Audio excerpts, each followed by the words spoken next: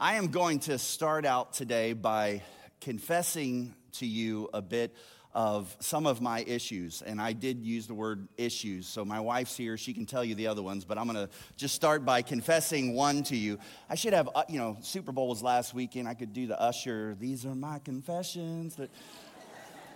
That just went, anyone over the age of 50, they have no idea. The younger generation just got that, but I'm not going to sing Usher this morning.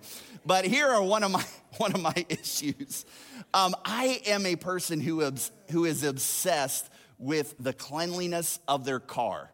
Is anybody like that? Like you are an interior detail, like you buy the wet tire and you clean your rims and everything is inside. Anybody with me? God bless you. We have a support group that I'll be leading immediately after the service. Like I have been this way since I was about 15. So my first job growing up in Newcastle was at a used car dealership that also did car body detailing. And so I learned how to steam engines and shampoo seats and clean it out really good. And then that summer, I worked all summer and saved as much money as I possibly could. And I bought a $1,500 Toyota Celica, 1981 Toyota Celica.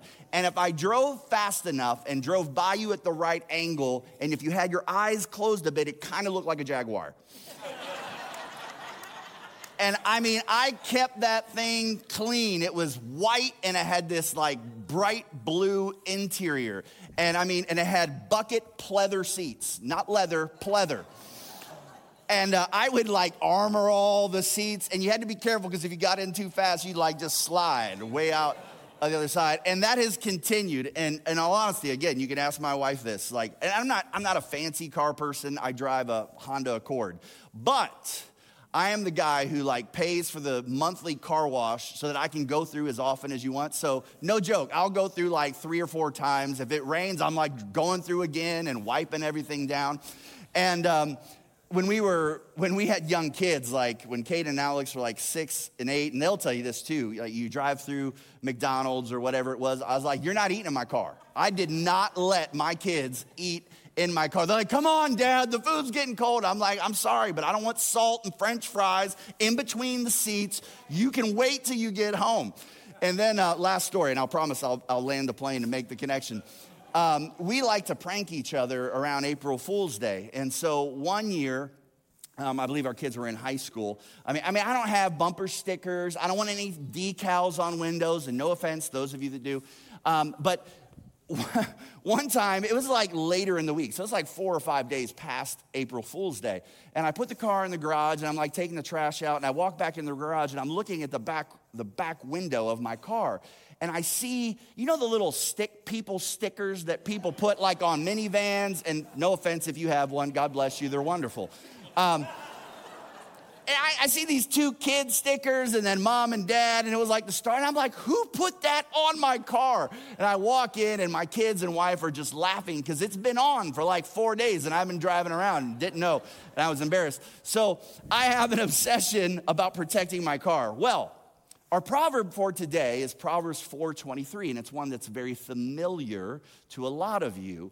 And I want to just give you the first part of it. 4:23, Proverbs. It's actually a dad again speaking to a son. And you can imagine this, the dad saying to his son, son, guard your heart above all else. And we're going to get to the rest of it in just a moment. Guard your heart. And that word guard means to protect, to preserve. It's actually kind of a watchman, if you will, if you can think of a military, someone who's watching the post. Guard, protect, preserve, look over. Be passionate about, be obsessed with guarding your heart. And he says, above everything else. Think about that. Out of all the things you could be concerned about and want to protect, the writer says, guard your heart. You and I have a responsibility to preserve and to protect the condition of our heart. Think of this in a physical sense. When does a person die? When a person's heart stops beating, you're done. And you're done in the physical sense. How much more true is that in the spiritual sense? when your heart stops beating, your spiritual heart, so to speak. Jesus speaks about this in the famous words we call the Beatitudes. Remember this? Blessed are the pure in heart. They will what? See God. Jesus said, you want to see God? Make sure that your heart is pure. So even Jesus talks about the importance of the condition of our heart. Well, why is it so important? The second half of Proverbs 4:23 tells us that. Guard your heart above all else. Why? For it determines the course of your life. Meaning, your actions matter, okay? What you do certainly matters. Your work matters. However, your heart matters more. Jesus said, a good person produces good things. A good person, no doubt, they act and they do good things. Where does that come from? Jesus said it comes from the treasury of a good heart. The opposite is also true, though. An evil person produces evil things. Where? From the treasury of an evil heart. Jesus said, what you say flows from what's in your heart. So while what you do matters, please hear me, our actions matter, your work matters, what you do matters, but your heart matters more because it is the root or the source from which all of those things come from. We actually see this collision between the importance of what we do, our actions, and the condition of our heart or what's in our heart in a gospel story, and this happened a lot in the Gospels, where the Pharisees are upset at Jesus and they're upset at his disciples because they're not obeying the religious law of the day. And the story is the disciples are eating, or they're eating and Jesus is eating, and they basically don't wash their hands before they eat, and the Pharisees are upset about that. Now, many of you grandmas and moms, you're like, good, they should be upset. You should always wash your hands before you eat. This was a bigger deal than that. At that time, in the times of Jesus, in the biblical times, for Jewish boys and girls, men and women, they didn't eat certain foods. And then there was a certain way in which you prepared to eat. And so it was more about ceremonial and religious law and rules. And so Jesus' disciples disregarded that. And the Pharisees come up and they ask him, how come your disciples didn't ceremonially wash their hands before they eat? And like only Jesus can do, he flips the script back on and he asks them a question. He says, well, why don't you honor your mother and father? Kind of like we saw last week, Jesus always knows the condition of our hearts. He always knows what is happening in our brains. And he says after that, it's not what goes into your mouth that defiles you, speaking about food, and that's a pretty big statement. It's what comes out, your words. And the disciples even come to Jesus in this point, and it's kind of funny. They go, Jesus, you just hacked off the most important religious people of the day. I mean, these are the influencers. Do you realize you just ticked them off? And Peter and the disciples don't even understand. And Peter comes to Jesus, and he says, Jesus, explain to us the parable that says people aren't defiled by what you eat. And Peter's confused because ever since he was a small boy, he was told, you can't eat this, you can't eat that. And Jesus seems to be going countercultural to everything he was taught since a kid. And then Jesus says this to Peter. He says, don't you understand yet? Anything you eat passes through your stomach and then goes into the sewer. But the words you speak come from the heart. That's what defiles you. For from the heart come evil thoughts, murder, adultery, all sexual immorality, theft, lying, and slander. These are what defile you. Eating with unwashed hands will never defile you. So for the religious people at the time of Jesus, there was more value on what people did publicly than what was happening privately within their own hearts. And can we be really honest with one another today? We're guilty of doing the same thing. We often, as Christians, are far more concerned about the actions, the public actions of other people and ourselves than the condition of our own hearts privately. And Jesus is always more concerned with the condition of your heart. Why? Because the condition of your heart determines the direction of your life. It's not that actions aren't important. They certainly are. We need to do the right thing. But Jesus is always targeting our hearts because our heart's condition determines our life's direction. Your work matters. What you do matters, but your heart matters more. Let me give you another example of this. I'll go to the Old Testament. Remember the time Saul was king over Israel, and God decided, based on Saul's action and heart, that he was no longer to be king. So God removes the anointing off Saul, and he calls the prophet Samuel and says, I'm going to show you who the next king of Israel is. So the prophet Samuel goes to a man named Jesse. He goes to Jesse's house. Jesse had 8 sons, and Jesse brings out 7 of his sons, the first 7 oldest, and Samuel looks one by one, and God says, nope. You remember the story? You know what I'm talking about. And who ends up becoming king? It's David, and David's nowhere to be found. He's out in the shield, and he's playing with the slingshot and playing his guitar. And then David comes, and he tells Samuel, that's the next king. And Samuel's confused. David's brothers would have been confused. His dad would have been confused because David did not have qualifications to be king. He didn't even have a resume. David wasn't even qualified to be in the army. And God says to Samuel, the Lord doesn't see things the way you see them because people judge by outward appearance, but the Lord looks at what? The heart. See, outwardly, David wasn't qualified to do anything, but he had the one qualification that only God could see. And he was a man after God's own heart. The condition of your heart determines the direction of your life. Jesus knows that if he can capture your heart, the rest will take care of itself. So here's my question to all of us today. What's the condition of your heart? What is the condition of your heart? If you were to go to the hospital or go to the doctor because you sensed something was wrong with your heart, one of the first tests they would do would be an echocardiogram. And that echocardiogram sends waves through your heart to determine if there's any problems, to see if it's beating properly and blood is flowing properly. Today, my prayer is that there would be a spiritual echocardiogram done on our hearts to see if we are guarding and protecting and we have the kind of heart that God seeks. So what kind of heart does God seek? Before I get to that, I believe all of us have one of these 5 conditions of the heart. So as you pray and you process this, I'm going to ask that God would reveal this to all of us. 5 conditions of the heart. Here's the first. Do you have a hard heart? Now, maybe you're a guest today, maybe you're visiting for the first time, and I don't want to call you out, but I want you to think about this. If you are someone, maybe you've questioned, maybe you're here just you're inquisitive, you're curious, you were invited by a friend, but at no point in your life have you ever recognized that you are in need of a Savior?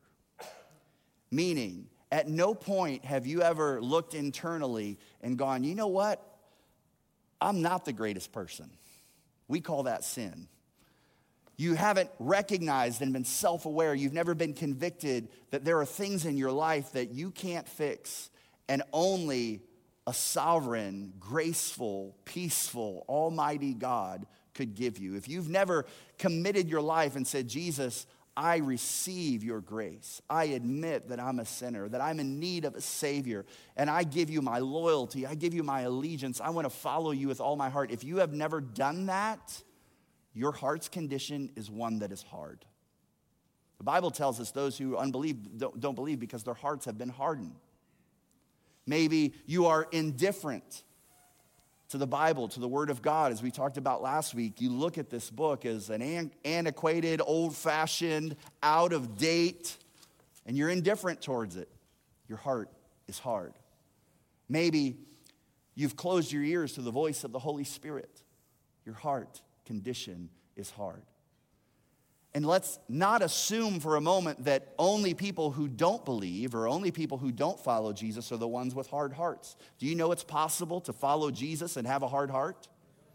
I'll prove it to you. Jesus calls out his disciples for that very same thing. Remember the story where he feeds the 5,000? Shortly after that, the disciples and Jesus go across a body of water, and they're going to minister somewhere else, and one of the disciples forgot their lunch apparently, and they're arguing about not having bread. We don't know how it happened, but it's a bunch of men, so of course somebody forgot the lunch and left something behind. But anyway, they're arguing about it. They don't have bread. Remember, this is after Jesus just fed 5,000 men, women, and children. And Jesus looks at him like, what are you arguing about? He says, don't you know or understand even yet? And he asks them, are your hearts too hard to take it in? You have eyes, but you can't see. You have ears, but you can't hear. They had just witnessed one of the greatest miracles that have ever happened on this planet. And they're arguing because somebody forgot their lunch. They're following Jesus, but their heart had become so hard and calloused that they forgot who they were in the boat with. Do you have a hard heart today? The second heart condition is a cynical heart. Maybe some of you have what I call an Eeyore faith. You live off of what can go wrong, will go wrong. Maybe you're here today and you are at a point where you just assume the worst of other people. You just assume that person's intentions are evil. You assume that person's relationship or that person's heart is selfish. You receive an email and you just assume the worst of that person, and your heart is cynical. You think everyone outside of these four walls is bad. Maybe sarcasm has become your second language. Now let me tell you, I love a good, well-placed, sarcastic comment. Okay, so it's not necessarily that sarcasm is bad. It can be used for humor. But how many of you have ever interacted with someone where sarcasm really is their second language? It just seems like everything they say or every conversation or they respond with is a sarcastic remark that is laced with a hint of sting. And you're like, okay, there's something deeper than that. They make a comment and it stings a bit. It has an arrow to it. There's a cynicism that is coming out. It's a cynical heart. Maybe you're here and you downplay the power of the Holy Spirit. You sing the words, He's the same God, but you don't doubt that what God did for David, what God did for Shadrach, Meshach, and Abednego, what God did for Daniel, what God did in feeding the 5,000, that He doesn't do that today. Your heart has become cynical. It happened to followers of Jesus too. Jesus dies on the cross. He's resurrected. He appears to the other disciples. Thomas, who wasn't there to see it, he had walked with Jesus, these are his closest friends for 2 to 3 years. He ate with them, traveled with them, talked with them. They knew him inside out. They come, Peter, John, Andrew. We have seen Jesus with our own eyes. And how did Thomas respond? Yeah, sure. Until I see the hands, till I see his side, no thanks. Thomas's heart, even though he followed Jesus and loved him with all his heart, it became cynical. So do you have a hard heart? A cynical heart? Or the third one is, do you have an apathetic heart? An apathetic heart, symptoms of an apathetic heart are one that have little or to no concern towards other people. Maybe you've become indifferent towards those who don't know Jesus. Maybe there's a lack of desire to pursue spiritual growth. You've become complacent in your prayer life or reading God's word. Maybe you don't find the desire to connect with community. This is a 10 o'clock service. We stream this service, and I know that there are many people watching right now. You don't have a choice to watch, but to watch online. And I'm glad we provide that, and we lean into that digitally. But there are no doubt some who are watching today that their heart's condition has become apathetic. After COVID, it just got easy to stay home. It got easy to just have the cup of coffee, sit on the couch, not get anybody ready, and not come in. Plus, it's a lot easier because we don't have to deal with people, and I've been hurt by too many people.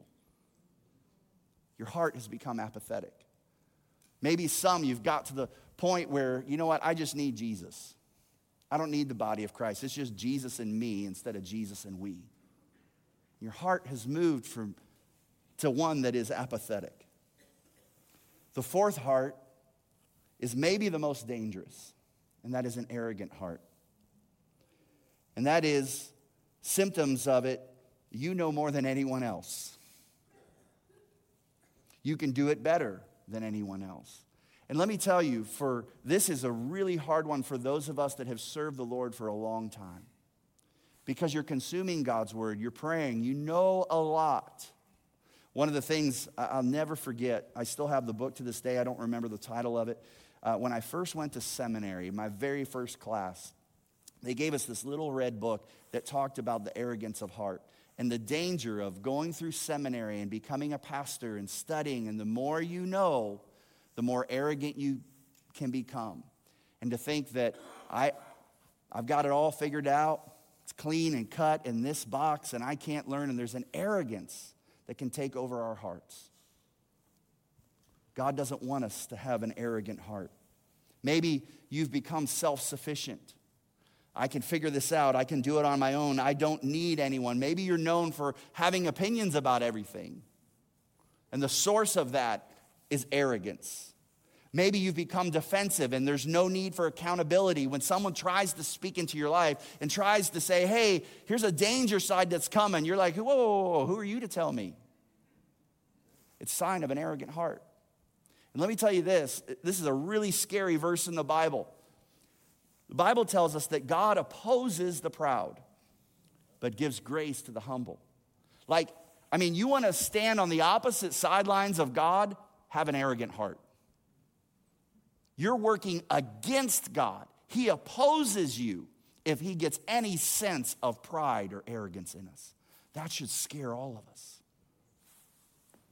But there's a fifth condition of the heart that God seeks more than anything, and God desires of it. And that is one that is soft. This is the kind of heart his followers must have. Symptoms of a soft heart are humble, humility, people who are teachable, responsive, led by the Spirit and obedient to God, gentle and kind and compassionate towards others, joyful, hopeful, and believing in all things. This is the heart condition that leads to a flourishing life, and this is the kind of heart that Jesus seeks. But here's the reality. You alone are responsible for the condition of your heart. Guard over your heart above all else. You alone have to take responsibility for the condition of your heart. Only you can guard and protect what penetrates deep within. And let me tell you, you can't blame it on your upbringing. You can't blame it on circumstances or the actions of other people. Solomon is telling his son, you're going to encounter things that are going to want to penetrate your heart. Above all else, guard your heart's condition because it will determine the direction of your life. How do we do that? How do we stand watch? Above all else, making sure that our hearts are soft and don't become hard or cynical or apathetic or arrogant. Pastor Rock gave us a great clue 2 weeks ago when he preached on soft answer, turning away wrath. He communicated the importance of garbage in, garbage out, of understanding and protecting, preserving what goes in our eyes, what goes in our ears. And the first step to maintaining a spiritually healthy heart, one that is soft, is the consumption of God's word. Let me tell you this, if you want to guard your heart and keep it soft, you will read, you will meditate, you will pray over, you will memorize, you will listen in any possible way you can.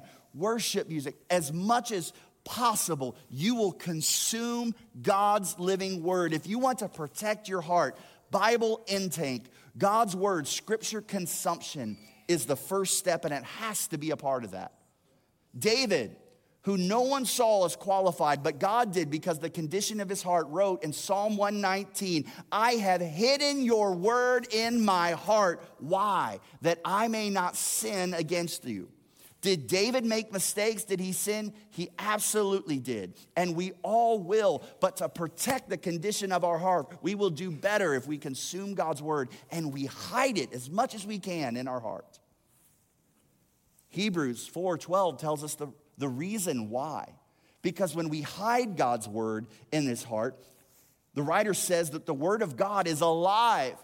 It's powerful to work inside of us. It's sharper than the sharpest two-edged sword, cutting between soul and spirit, between joint and marrow. It exposes our innermost thoughts and desires. So when arrogance pops up and you're reading God's word, the Holy Spirit will convict you. Whoa, watch that. When all of a sudden apathy builds up and you become complacent and not concerned about how you see and what you see in other people, you consume God's word and he'll convict you. He'll soften the ground that is hard or cynical. Only you are responsible for the condition of your heart. But here's the thing. Ultimately, it's not on you, because only God can make a heart pure. Only God can make our hearts soft. So while you are responsible for the condition, God is responsible for the transformation. A surgery of the heart can only be completed by the great surgeon. He tells this, that he'll do it. In the book of Ezekiel, he tells the people of Israel, God's people, he said to them, I will give them a singleness of heart. I will put a new spirit within them. I will take away their stony, stubborn, cynical, arrogant, apathetic, hard, I'm adding here, but I will give them a tender and responsive heart, God said. I'll give them a soft heart. Why? So they will obey my decrees and regulations. Then they will truly be my people and I will be their God. If we are going to be God's people, we must be a people with soft hearts. Because the condition of our heart determines the direction of our life. And while what you do matters, the work you do, your actions, while they matter, the condition of your heart matters more. Would you stand to your feet today?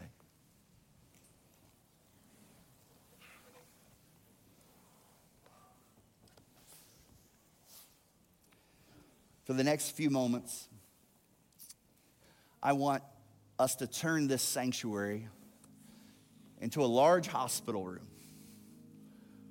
And I'm going to ask that we take time to pray, and as we do, that in that spiritual sense, God would take that, he would do an echocardiology on our hearts spiritually. So if you desire to have God examine your heart, I believe that if you pray, and in the next few minutes, God will reveal things to you that maybe you've become numb to. I want you to take your hands and just put them on your own heart. This is between you and God. Only you are responsible for the condition of your heart. Your spouse can't do it for you. Your son, your daughter, your mom, your dad, your best friend. Only you are responsible for the condition of your heart. But God's responsible for the transformation. So this is between you and God today. Every person, just bow your head. I want to speak to a couple things. First of all, I want to speak to anybody here within the sound of my voice, even those watching online. You have never said yes to Jesus. You have never fully acknowledged that you are a person who sins and is in need of a Savior. As you've learned, your heart is hard. And today, between you and God, I want to give you an opportunity to say yes to Jesus and to exchange your hard heart for one that is soft. This isn't about me. It's not about ACAC.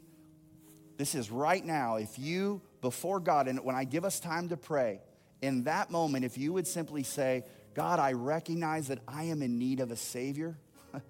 You may not even know what that necessarily means, but you're willing to say, God, I want to be loyal to you, allegiant to you. I need to have a soft heart.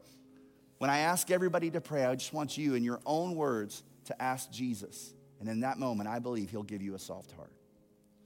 But for everyone else, I want us to pray. And I want you to pray Lord, reveal to me right now the condition of my heart. For some, maybe there's a little bit of everything. Ask the Holy Spirit to reveal ways in your life in which you have become cynical, ways in which your heart has become hard, ways in which you have become apathetic, and ways in which you have become arrogant. And as God reveals that to you, I'm going to ask that you repent of that between you and him.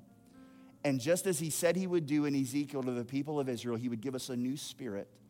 Say, God, I receive that new spirit into my heart. Would you toil that soil and give me a soft heart? Just pray right where you're at between you and the Lord.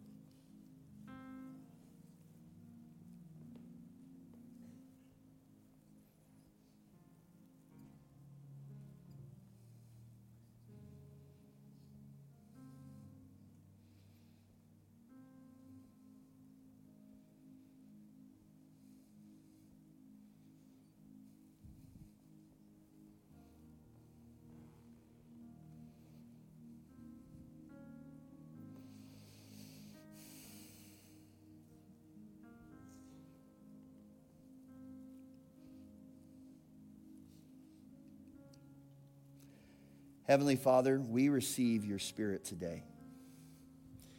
We receive healing today. You're the great surgeon, the great physician. You have the ability to convict us of sin. And I pray that you have done that. And I pray now that you would give us all soft hearts. Lord, I pray it wouldn't be temporal. It's going to be really easy when we leave this place, we have lunch and go about our day. It would be so easy just to revert back. Spirit of God, I pray that you would convict us. When Tuesday morning comes around, Wednesday night comes around, when that cynicism creeps back in, or apathy, or arrogance, or the hardness, God, would you convict us? Lord, would we be people of your word that consume your word? Would we hide it in our hearts? Would we teach that to our children so that we do avoid the pitfalls of life? God, I thank you for those that were here today, that they prayed to you for the very first time and they committed their life to you. Lord, would you walk with them? Would they hear your voice? Would they sense that they are forever changed? And help us as a church to be their family, to stand with them, to walk with them, and to be part of a community. In your name, amen. I'm going to invite our prayer team. If you would, any elders that are here, pastors that are on staff, just make your way right now. I'm about ready to dismiss, and just spread out across the front. We're here to pray with you. So when I officially dismiss, maybe you're here today and God worked in your heart, and maybe you just would like someone to pray with you a little bit more. We'd be willing to do that right here. If you're sick in your body today, we would love to pray for your healing and believe in that. And then here's one more. If that was you, if you prayed that prayer of faith and said yes to Jesus today, I implore you, I don't care who you're with, it'll take 5 minutes. I'm asking that you come, when we dismiss, come privately up here and tell someone, said, I said yes to Jesus today. We want to walk with you. You can't do it alone. You have to have a family and community. You're not joining this church. We just want to know so that we can give you tools and meet you and walk with you in that. After I dismiss, don't forget there's a meet and greet. If you're fairly new to the church, I'd love to say hi and meet you face to face. Let's go and be people with soft hearts. Amen? Amen. Let's guard them with all we got. You're dismissed.